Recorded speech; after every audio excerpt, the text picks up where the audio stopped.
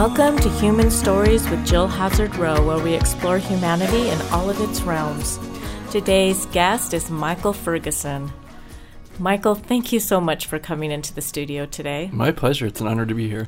To start off our podcast today, Michael, can you introduce yourself to our audience? Sure. I grew up in Virginia, went to high school at a science and technology high school, and so have been a nerd for a long time.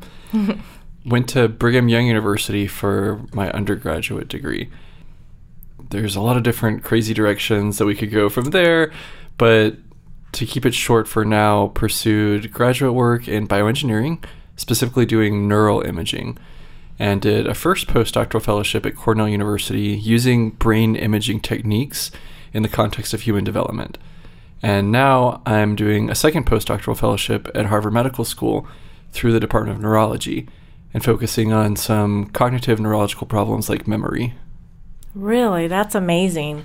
So through all this education that you've had, what kind of things can you do to help your fellow man? Like, what does this lead you to?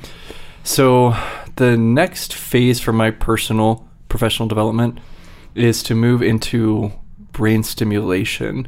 So I've been doing brain imaging, where I localize a particular circuit that's related to something that is going wrong or something that we're trying to understand more closely. So using memory again as an example, once we identify a circuit that is involved with supporting memory functions, we can then start thinking about using some brain stimulation technology. So whether that's a non-invasive form of brain stimulation, one, for example, it's called transcranial magnetic stimulation. So cranium is the skull, so transcranial meaning it's going through the skull as opposed to a surgical deep brain stimulation.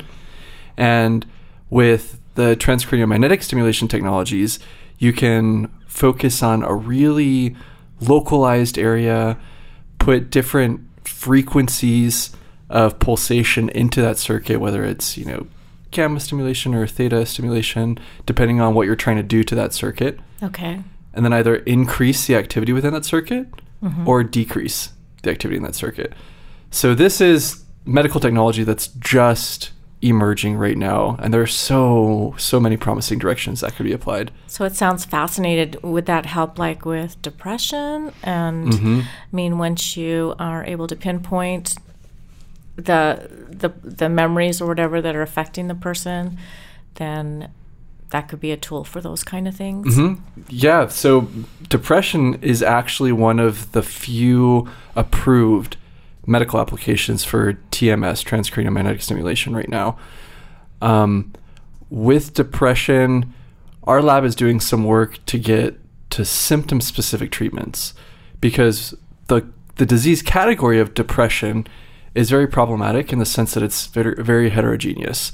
So you could have someone who is having more of a manic display of behavior and emotion, as opposed to someone who's having total lack of pleasure or lack of interest in anything in their life.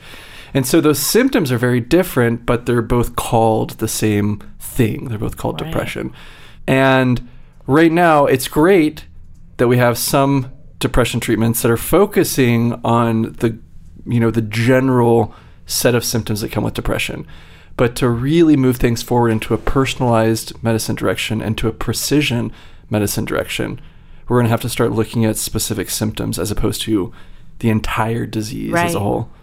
Like, get a little more specific of why someone is experiencing certain emotions or feelings. That's right. And then from a brain circuit therapeutics point of view, focusing on what is the target that matches this specific symptom in the individual.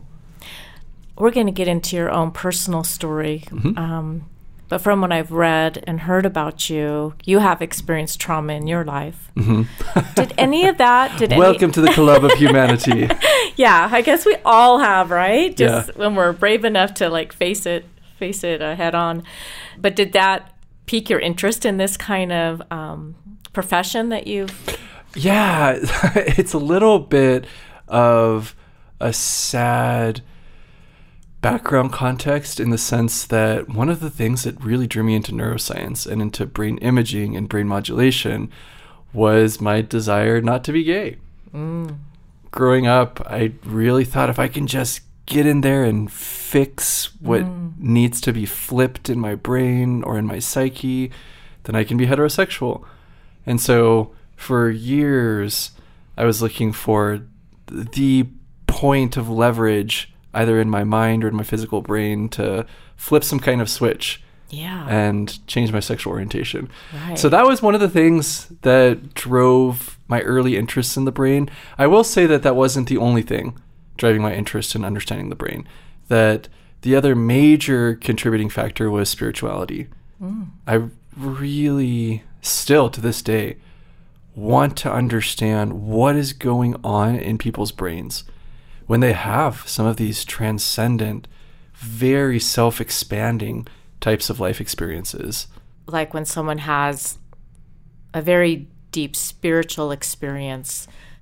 Now, this is pretty profound because, I just said past tense. I still am engaged in the LDS Church to some extent, but I've really changed since my son came out. And I think that's frustrating to some people when you still hang on to an organization that is so hurtful to a community that I truly love.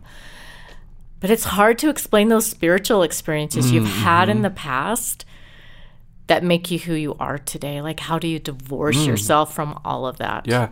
No, and it sounds crazy to people who haven't had the experiences, but I don't know, but sometimes they feel more real than physical reality. Yeah. Yeah. Wow. Interesting. So interesting. Well, let's backpedal here and talk about you. Like, when did you know as a little boy that you were different? I mean, you had this desire to change something in your brain. Did you know you were different from a very young age, or how did that all happen? I would say that I had moments of awareness, really, really fleeting moments of awareness through middle school and through high school, to the point where even on 2 separate occasions in high school, I started to confide in a friend that I was experiencing same-sex attraction, but then I backpedaled really quickly and pretended that I never said that. Because of their reaction, or mostly just because you weren't ready? Because of my own internalized homophobia, and because it evoked this panic emotion for me to even start thinking about sexual identity in concrete terms. It was really my first year at BYU when I realized, okay, this is a thing that I'm not just imagining in my head, and this thing is not just disappearing the way that I had hoped that it would. And so I didn't come out, as it were, to a bishop or to any priesthood leaders, but it was my freshman year at BYU when I started making prayer bargains with God and saying, well, if you change this aspect of who I am, then I'll do this. Exactly. Give this many years of service, or I'll, fill in the blank for how you're going to make some kind of bargain with God. Yeah. I think the sad part about that is you pictured God being the church. So were you bargaining with God, or were you bargaining with the church to be able to stand and be in, good standing with the church? Right. Yeah. No, that's a really good point. When can we ever confidently say that we're not adoring an idol? Right. I think that this is, going off into deeper spiritual topics that we can address, certainly. But I think that the spiritual journey is a constant letting go. Yeah. That if you just think philosophically about what that means, to have some kind of being that is supremely benevolent and supremely good and supremely wise, there's just no way that our limited human mind can ever understand that. And so I think that a part of the spiritual path is a constant letting go of these previous overly simplified ideas that we had about divinity. So yes, to your point, that I was bargaining with the version of God that I had been given at that point in my life. Right. How'd that work out? I was convinced that I was going to go through my entire life keeping my same-sex attractions a secret, and that maybe on my deathbed, that this would be some dramatic confession, and then, someone in the future would feature this in a general conference talk about how, you were so dedicated. You were so valiant. But yet you faithful. never changed. Exactly. Yeah, that would be awesome, but at a great sacrifice. Yeah. But I really went on my mission thinking that this bargain was going to work out, that I was just going to be a super, super faithful, dedicated missionary. And part of the blessing and the reward for that is that I would come back either with diminished feelings of same-sex attractions or with a new heterosexual orientation. Yeah. And we're like a covenant-making people, right? So it makes sense that we make these bargains with God. I've done that. I've done that from some decisions I've made as a child or as a youth, So, yeah, we tend to really be good at bargaining. But when we don't get, the answers that we need or the answers that we're looking for, it can be devastating. Absolutely. So after your mission, what did you do from there? I started dating women. I started working at the temple. I was, again, at BYU still. And so I was an ordinance worker for early morning sessions at the Provo Temple. And it was actually during that period of time as a temple worker that I would say I started having seeds of personal revelation. Again, some of these, spiritual buzz terms like revelation, I have to put an asterisk next to because yeah, what's that there's mean? a huge, exactly, what does that mean? How do you understand it? That's a whole discussion in and of itself. But suffice for now to say that during that period of time as a temple worker, that I started perceiving content of the LDS Temple Endowment in a way that I hadn't perceived or understood it before. So for example, one of the ways that LDS doctrine understands the Garden of Eden allegory, if you will, is that Eve was wise and that Eve realized, oh, wait a second, there's a particular set of rules that I was given, but in order for me to grow into spiritual adulthood, I have to violate those rules and leave the simplicity and the comfort of the garden. Oh, did that ring true to your identity and give you permission that I must leave this garden? It was, that's the thing, is that I felt spiritual promptings toward that direction, but I wasn't brave enough or courageous enough to just really go with it at the time. Right. Just sort of slowly giving yourself permission to even think about it. To think about it. Or talk about it. Much less to accept what I view as spiritual intelligence that was trying to guide me in a more accelerated direction. Yeah. So at some point, this is, a lot of people know this, you decided to do reparative therapy. You want to tell our audience about that? Why you decided to do that? What it was like? Sure. I started going to conversion therapy at BYU, and it was because the bishop who I had said this is something that a lot of men in the ward have struggled with and that students have overcome. And I mean, I really didn't even have a reason to question its efficacy or not going along with this. And you found out you weren't alone. A lot of men. Right. Yeah. And that, wow, there's a therapist at the counseling center at the university who specializes in this. Yeah. I felt, God's campus. Yeah. I felt such a relief. This was great. This was wonderful news. And so started going to cognitive behavioral therapy with the intention to reorient, sexually and emotionally. I continued to do sessions at the BYU Counseling Center, for the remainder of the time that I was at Brigham Young University. Mm-hmm. When I graduated, I moved out to Boston and started participating in an Exodus International affiliated group. So Exodus was a Christian conversion therapy. Conversion therapy is a big part of Exodus, but it wasn't exclusively a conversion therapy organization. Okay. But it was basically an organization for gender and sexual minorities who are trying to maintain a hetero cis-normative life. Okay. Long story short. Oh, no, I don't want it to be short. I started trying some more aggressive and more fringe therapeutic methods. Things that involved non-licensed providers, life coaches, retreat weekends where there was lots of nudity that was involved in the prescribed exercises, hypnotherapy.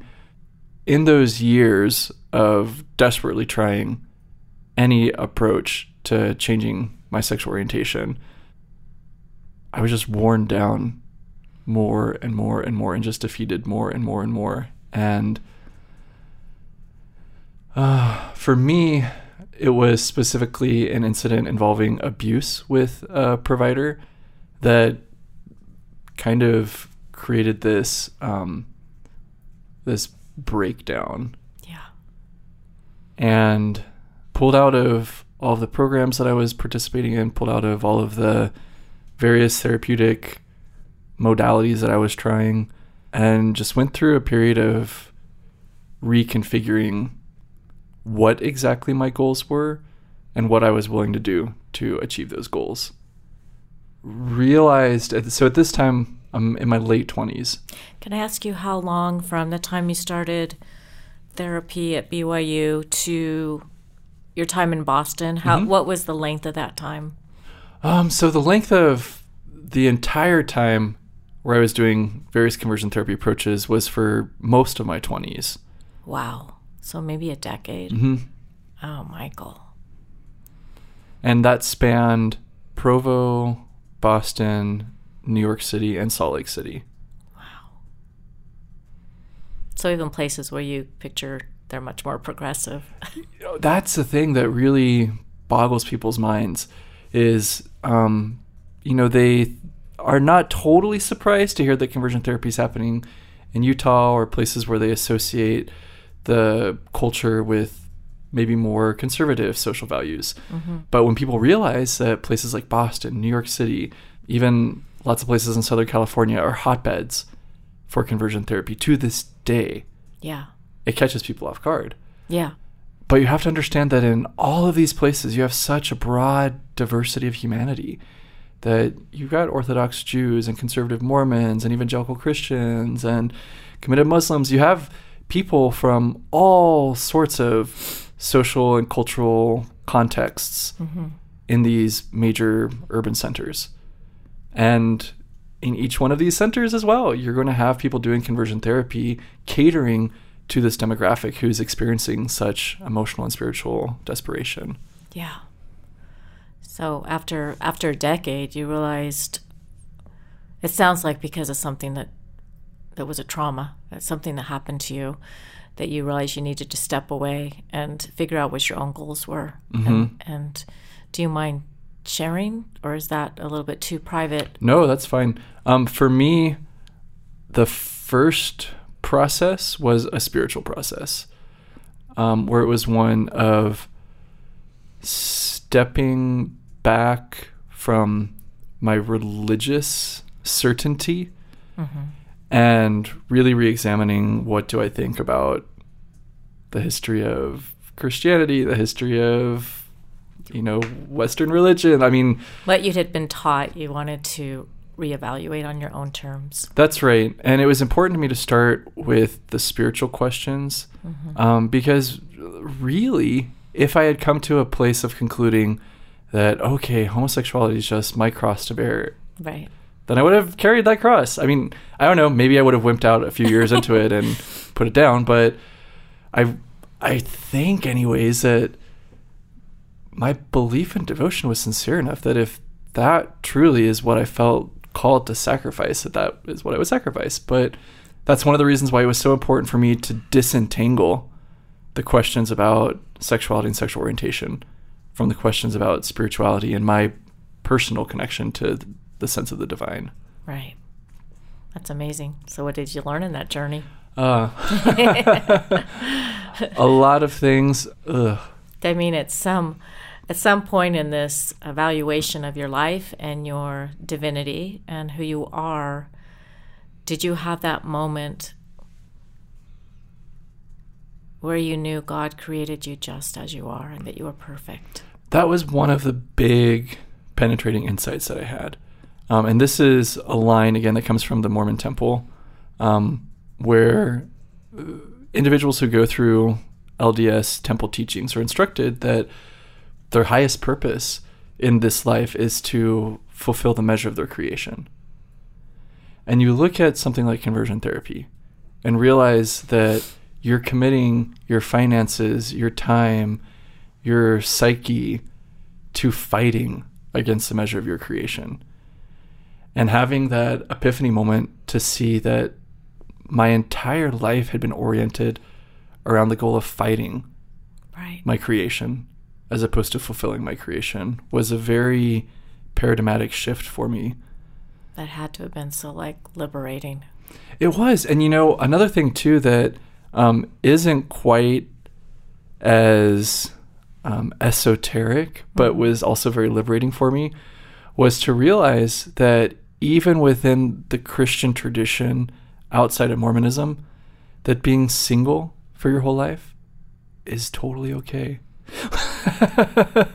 Which again, that might sound like such a small thing. Yeah. But even just getting mentally and emotionally to the place where I realize that if I'm single for the rest of my life, that's okay.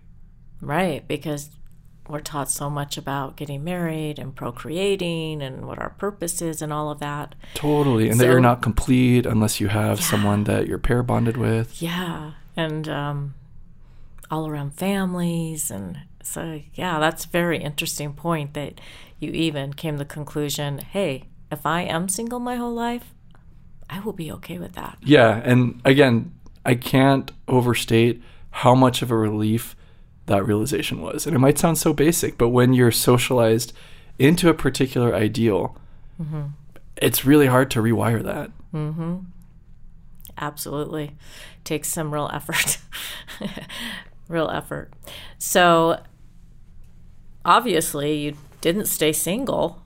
Right. Before we get into that. So you were okay with being single. You were starting to reconstruct how you felt about deity, about how you felt about yourself.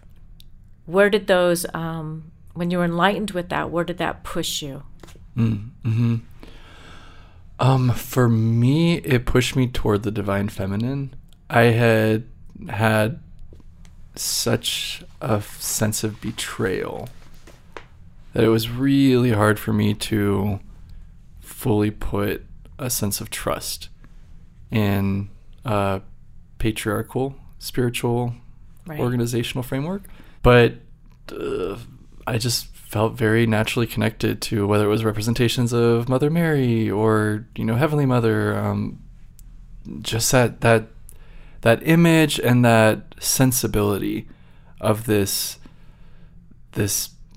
Mother God just still wanting to love me independent of what my life choices looked like was one that was very real to me. A real maternal attachment to who you are.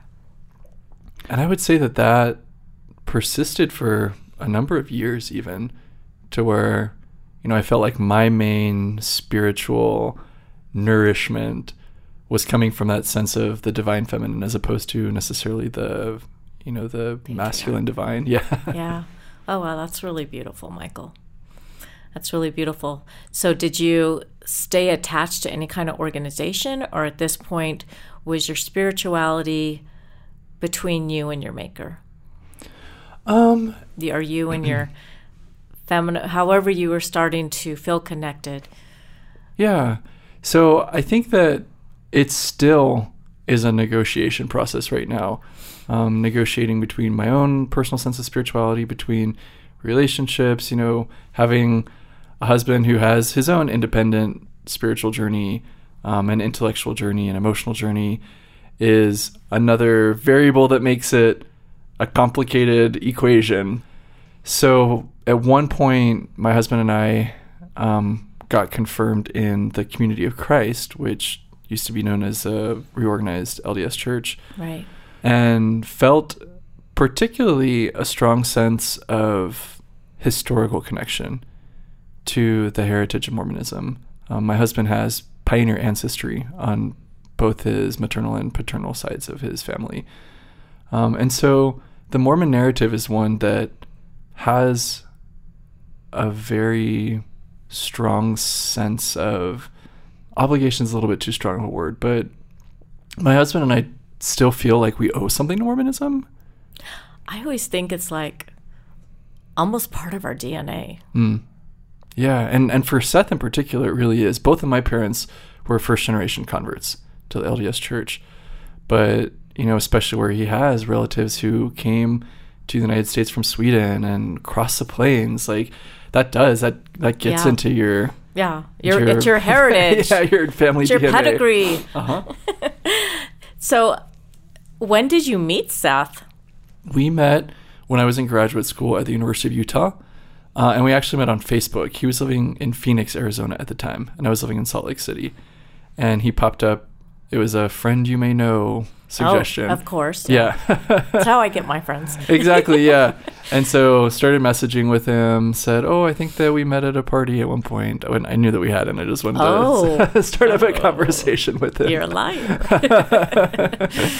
And then, found that we had a lot in common to chat about, that we were both really taken with the ways that the other saw various perspectives at the time.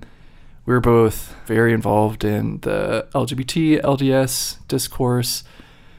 And so after, a number of weeks of chatting and talking on the phone, I flew down to Arizona and we met in person, and the rest is now history. Yeah, you guys are awesome. Like I said, I've met you a couple of times in person. Most of I'm a stalker, so I watch it on Facebook, but it just always makes me happy to see such successful relationship, because I think a lot of times with our LGBTQ youth, they don't have those role models. They don't have, especially when you're raised in a very orthodox religion, you don't have role models, right? Mm-hmm. And so you and Seth are such a great example of a committed relationship, of love, of why companionship is important, right? I mean, I remember telling my bishop, I cannot tell my child he's perfect in the eyes of God, which I know to be true. But to tell him in the next sentence, to be okay with God, you need to be celibate. That's emotional trauma. God created us all for a purpose. So thank you to you and Seth. No, that's a lot of pressure. You can never get divorced. No, humanity's complicated with everybody, every marriage, every relationship. But my point is we need more examples like you guys. Well, I appreciate that. As you're talking, it's making me think also about how in Scripture, in Genesis, this is, now ancient wisdom literature, and one of the very first observations it makes about human nature is that it's not good for a human to be alone. Yeah. And we see that repeatedly from medical studies that are looking at social isolation and chronic loneliness. That's just not how we're wired to be. No. And I think that, before gay marriage was legalized, for the big fight to not have it legalized to somehow protect traditional families, I think that comes from a place of great privilege, because I don't think married couples realize the benefits they have. Mm-hmm. Like for me, I know everyone maybe thinks about sex. Well, I don't like to think about my straight kids or my gay kids' sex lives. That's just, I don't want to think about that. But a relationship is built on watching a movie with someone, being able to curl up at night and be able to share, you know, your life with someone else. It's about someone caring if you're sick or not. Yeah, it's about having a safe haven, about having a secure base.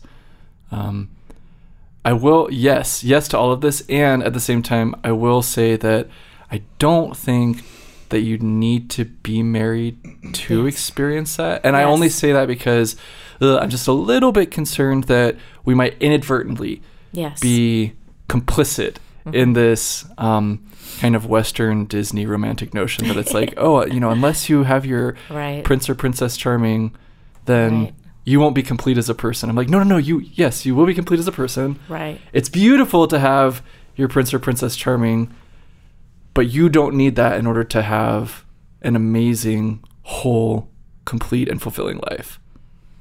Thank you for that point. I think that's very important, Michael. I mean, fulfillment in life has to start with yourself, right?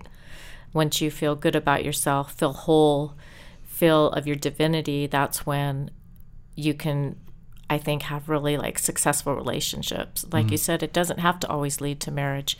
But when a part of society was denied that, then that's the problem I have. Right. Like it should be an option for everyone to be able to be married. And I mean, there's just so many like legal benefits of being married, right? Yeah. So that has to be an option for everyone in my book. So thank goodness that gay marriage was legalized, that we are moving forward.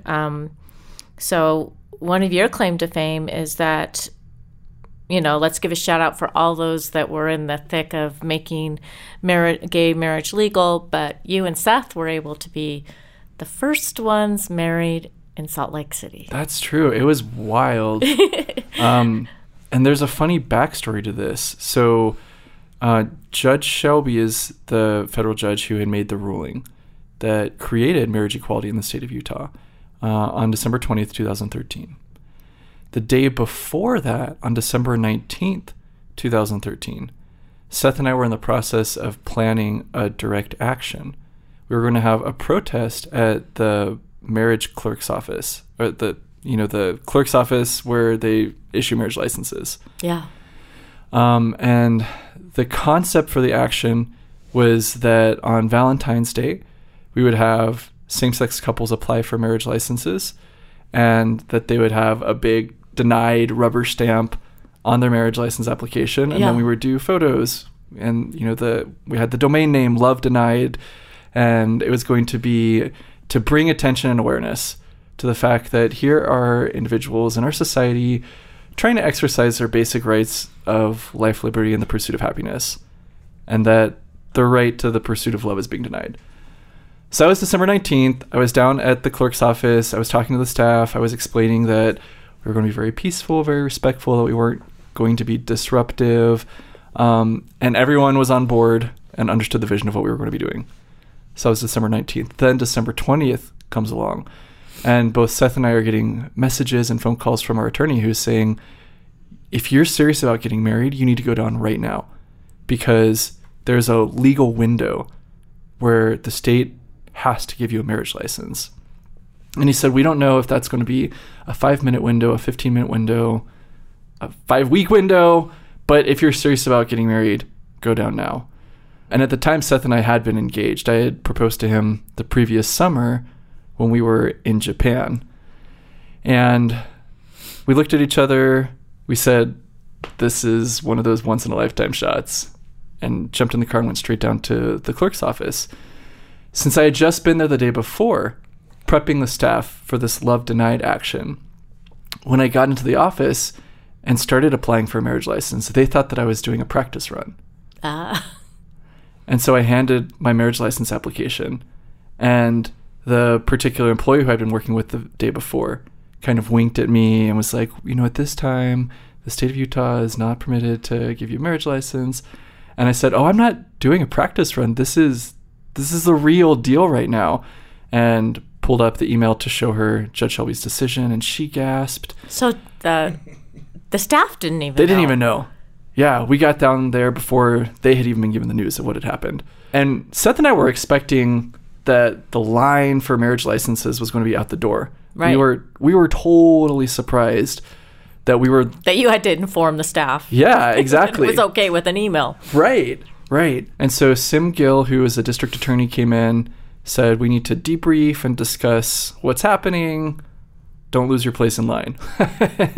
And so at this point, Seth is texting Derek Kitchen and Moody, who were plaintiffs in the lawsuit that precipitated this ruling from Judge Shelby. And we were saying, we've got a place in line. If you guys can come down here right now, go ahead and be the first married. Because of legal technicalities with their case, they weren't going to be pursuing marriage at that time. Apparently, it might have put into question whether they still had a claim if they were married, et cetera, et cetera. Right. Point being that they said, we're going to wait and see how everything shakes out. So Seth and I are there. We're waiting for Sim Gill to come back. A few minutes later, he comes into the room and says, we're proceeding with giving out marriage licenses now. Wow. And that was the moment where electricity just shot through my body. And I had to realize that this was happening, that we were getting a marriage license from the state of Utah.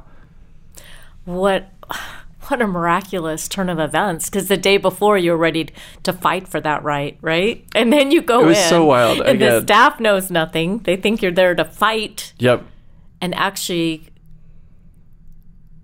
you were then given the legal right to be married. It was wild. At that point, did the line start getting long?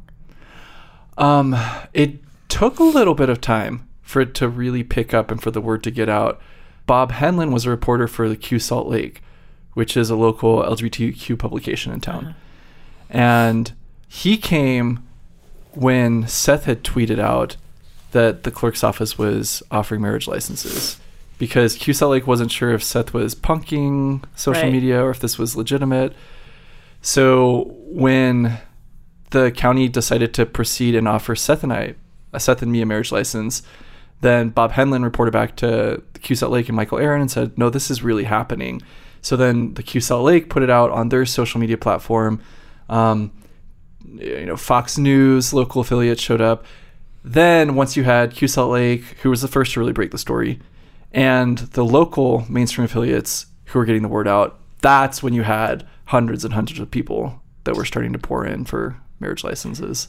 I can't even imagine the feelings one would go through when that happened. I mean, as a mother of a gay child, I remember we got texts that it was happening and there was going to be a big celebration downtown. I can't remember the venue at this point, but Lee and I at that time were still very, our son came out in 2011, was still very attached to the church and trying to make things work with our Orthodox religion and supporting our son. And he wasn't even really out yet, So anyway, long story short, we went to this venue and there were all these news people there. And I just remember my husband and I, we were standing behind pillars. That's so funny, trying to hide. Yes, we were and then just I felt like an observer of the event had happened and looking at the elation and the excitement and it was just a sacred moment for me because I was really an observer. I just watched. I watched couples come in. I watched, people crying. I watched just the elation. I think James DeBacchus, I think he proposed to his boyfriend at that event. James, I might be wrong. Don't come after me. But he was there and he did speak, and he might have just talked about how now he had the opportunity to do that, and they had been together for years. So that was a very beautiful moment for a heterosexual woman also. And the elation lasted as well. That for days afterward, we really felt like we were on cloud nine. And just walking around, it felt different. I really did emotionally experience a change in my citizenship. I know that might sound very grandiose. Did you feel like more equal? I definitely did. We throw that word around We do. a lot. We throw that word around a lot, and we use it rhetorically. But there was a very profound emotional change that felt more equal after that particular ruling had been handed down. Sort of, I have this question for you.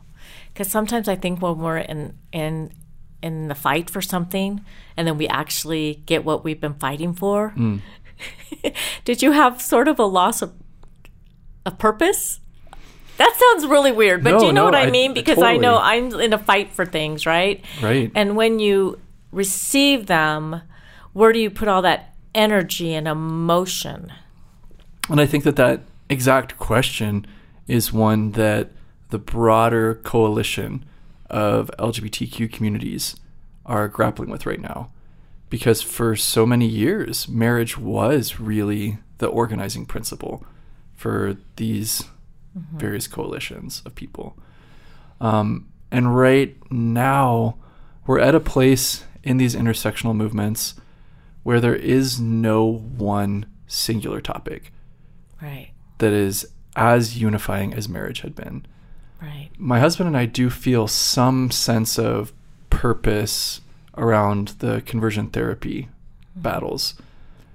But it's different, and again, it as of yet hasn't garnered as much cohesiveness as the marriage battles did. Right, because marriage is like a universal thing that could be an opportunity for everyone, whereas not everyone has experienced conversion therapy. I mean, it just became illegal. Well, I'm not sure if it has yet this month. I mean, but that battle has been fought in Utah, and it will be illegal for minors to have reparative therapy. But then again, there's so many people that never even knew that existed. Like, what? You know, when I would say something about reparative therapy, they're like totally in denial that could even happen. Yeah. So that reparative therapy requires education and for people to understand what it does to someone, for everyone to have the same passion for it. Yeah, it is. It's a more complicated story, and like you're saying, fewer people have direct experience with it. Yeah, but marriage equality hits everyone, regardless if you're on board or not. Like that's a buzz, right? Yeah. I know for me, like I was totally against marriage equality. Sorry, Michael. I was too. Oh, good. So we were probably like the same, for Prop 22 before Prop 8. I was in a leadership position in California, and I fought for traditional marriage, never getting on my knees to find out if what I was doing was what I should be doing, right? And then a mother of 6 children, when one of your kids comes out, it's like, oh, for hell's sake. What have I been doing, and how do I feel about this subject? And that's sort of a beautiful journey that I've been able to get on, because I have a gay son, to really figure these things out. And that's, I came on board with marriage equality pretty quickly, wanting my son to be protected under the laws of our nation if he chose to be married. And it was just a very simple transition for me. And so when it did happen, a little shock, a little excitement, a little like, is this really happening? Because it was such a big thing that had taken forever to get to. Do you think that if you did not have a son who had come out as gay, that you would have eventually made the same or a similar journey?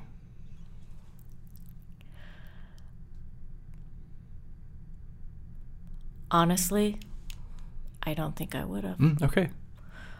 Because I was so in my orthodox head of what I needed to do and be and become to get back to my maker. I was more driven by the journey than really I didn't look outside that box. Now, I did have a couple of close friends that had LGBTQ kids, and I started listening, watching their stories.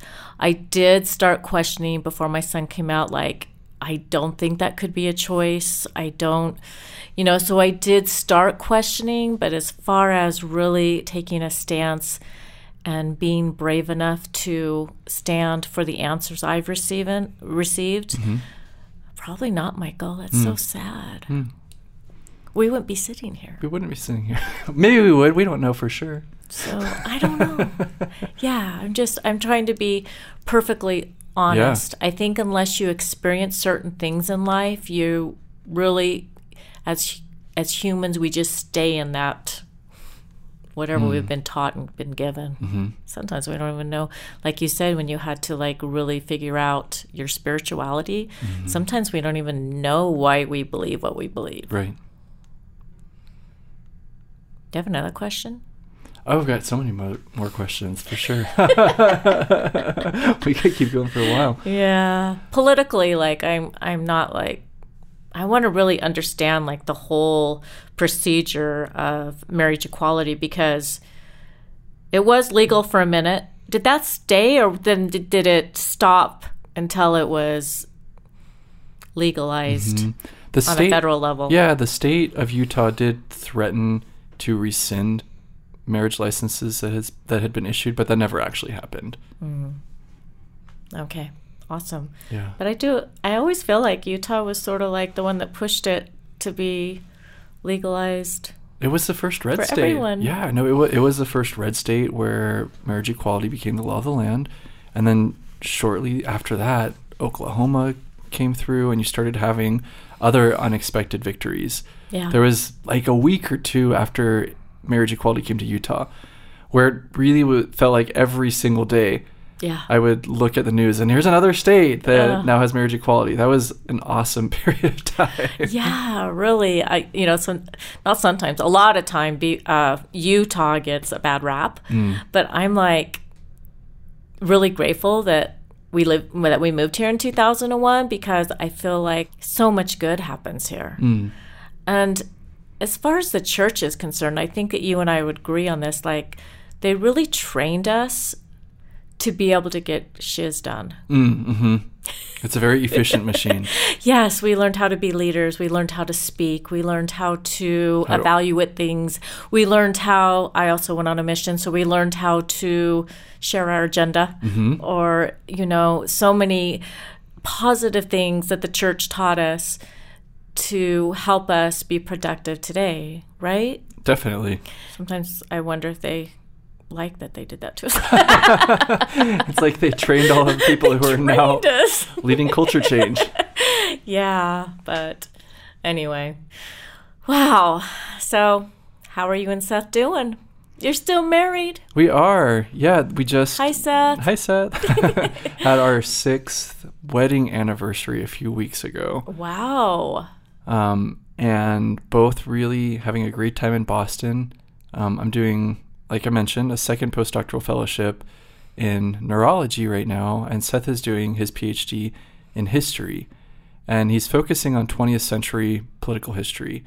And in particular, right now he's focusing on the history of conversion therapy. And that in and of itself has been a growth process for both of us. Because I think that he and I were expecting to discover a very hate-driven history with conversion therapy. Right. I think that he and I both anticipated that when you got to the roots of conversion therapy in the history of medicine, that you would see really ugly bigotry. But the story, as it usually is more complex than that. Yeah. And you have physicians who, in a lot of ways, were pushing culture forward in a more compassionate direction. Because before the genesis of conversion therapy, the idea is that, well, if you were homosexual, like you're demonic, or you're a criminal. And so if you're looking at 3 different ways to understand homosexuality, one as criminality, one as demonic possession, or a third one as illness or mental illness. Right. Of those 3 options, yeah, mental illness is actually a much more compassionate, explanatory narrative. It's wrong, but relative to the cultural moment at the time that conversion therapy was really coming forward, it was progress relative to where society was. Didn't you end up being a plaintiff in a lawsuit against reparative therapy? That's right. So the name of the lawsuit was Ferguson v. Jonah. And Jonah was an acronym for Jews offering new alternatives to homosexuality. When I was living in New York City, I was told about this organization that was run by Orthodox Jewish individuals, but who employed a life coach who was LDS.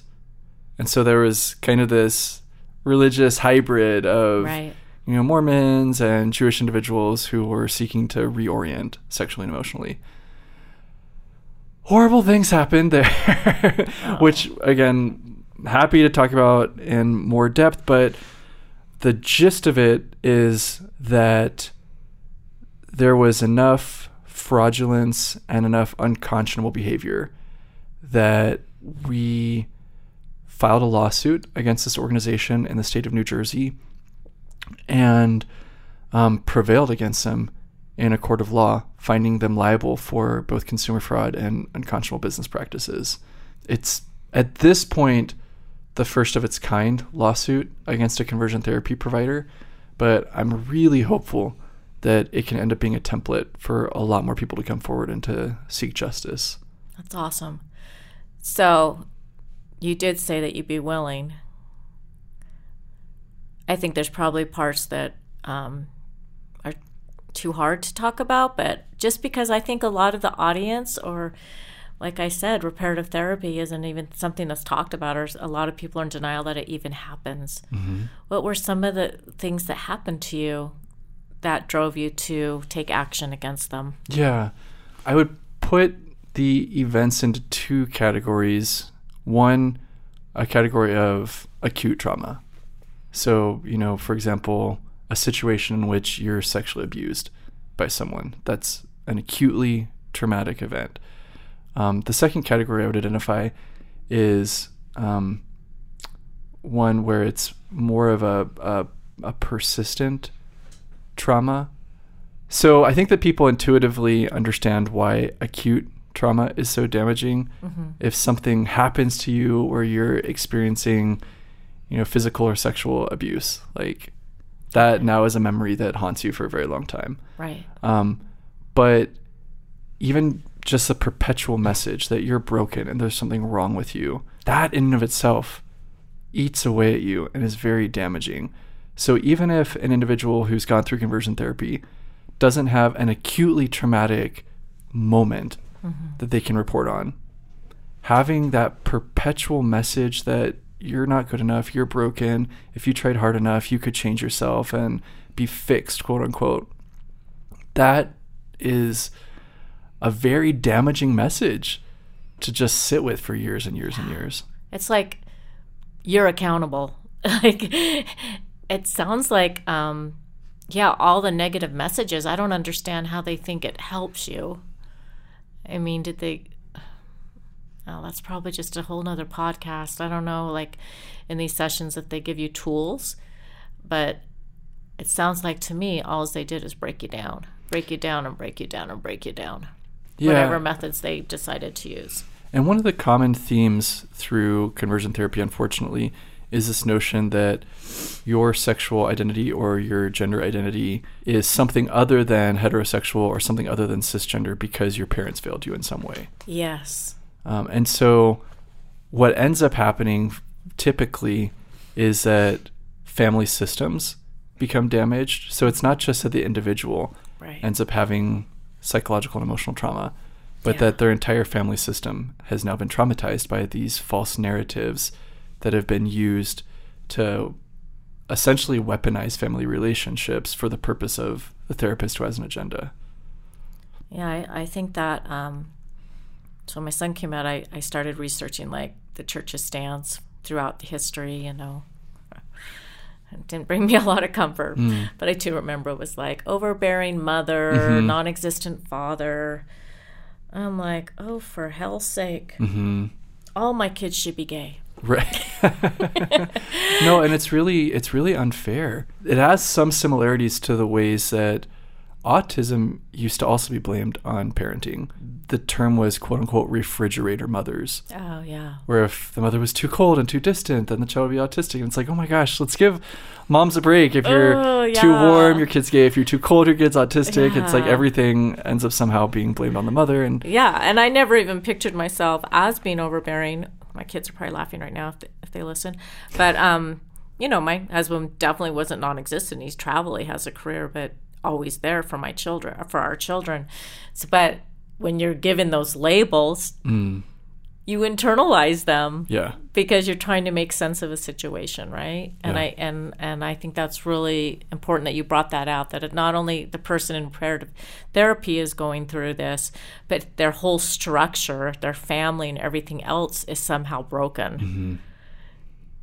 Yeah, and we did exercises where we were acting out the symbolic process of breaking our relationships with our parents. So, for example, in these group exercises, have one man who literally with ropes is tied to another person who represents their mother.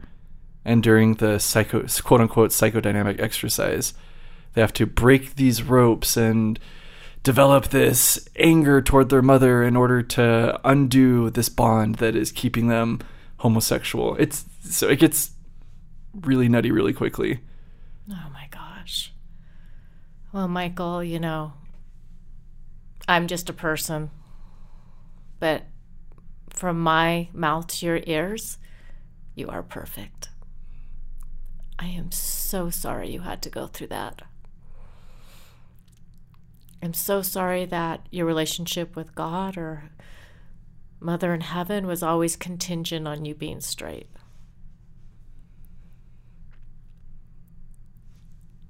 I'm sorry for the pain that you've experienced, and I want you to know from me that I've had moments where I know my LGBT brothers and sisters are completely perfect, that you're part of the plan, that you're supposed to be here, that I have learned so much from my LGBT siblings. You asked that question earlier, would you be like this if your son didn't come out? I'm just so sad. I feel like that's one of my greatest blessings among trillions I've had in my life, that my son was able to open up my eyes to a part of humanity that I never even considered. So there's an icon. So in Eastern Orthodox Christianity, they make these beautiful two-dimensional images, usually on wood panels, and call them icons. And there's an icon of Joseph of Egypt. Mm-hmm. And he has a scroll, and it says, "Fear not, for I am God's. Ye took counsel against me for evil, but God took counsel for me for good."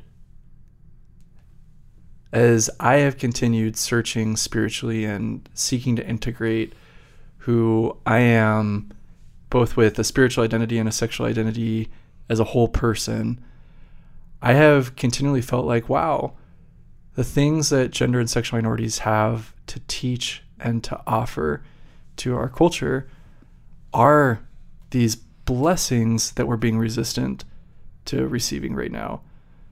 Having that paradigm shift really take place over the coming years and the coming decades, to celebrating, to including, to understanding the rich diversity of all of human beings, is a place where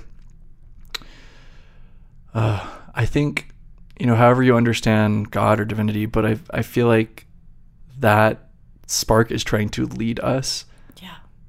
And again, I look over and over in scripture, whether it's this particular example of Joseph of Egypt, look in the New Testament and the Gospels, that repeatedly it's people who have been marginalized, who have been conspired against, who actually are the ones with a message, and who actually have some kind of new light or knowledge to bring into society and into culture. Yeah, and they're the voice of change also. Well, this podcast has been so phenomenal. I mean, thank you so much for making time, your busy schedule here in Salt Lake City. You'll be returning back to Boston and to Seth. That's right. Thank you so much for having me. The studio is yours if you ever are back in the area, particularly with Seth, and you guys want to come in and share your story together. That would be amazing. And I just want to remind my audience, these stories need to be heard. So listen and subscribe and share this with your family, your friends, and let's get the word out. Let's start to sit with each other in uncomfortable places and start to understand humanity is much more complex than we have in our own little box. We need to be willing to listen to be able to, I think, to be a better human. So is there anything you want to say in your parting wisdom here? Parting wisdom? Because you're just full of it. Seriously? Not full of it. You're so full of it. I could sit with you for a week, right? I've developed this little love for you sitting here. Mutual. You're it's very, mutual. very special. Oh, well, I will say the same thing to you. Thank you. That's very kind. I guess the one parting insight I'll say is that humility is a principle that I don't think we're ever going to retire from using. Yeah. I think that as soon as we think that we've got it all figured out, that's our first clue that we're in trouble. Yeah. That we my personal feeling and perspective is that we have to stay humble and teachable across our entire lifespan. Otherwise, we're kind of missing a major point of what we're doing here. Yeah. Humility leads us to growth. I love that. Thank you for those parting words. All right. Well, have a great day, audience. I got my tissue. And I've loved this time with Michael, and I hope that you listen to his words and that somehow it's changed your heart for good. This is Jill Hazard Rowe with Human Stories.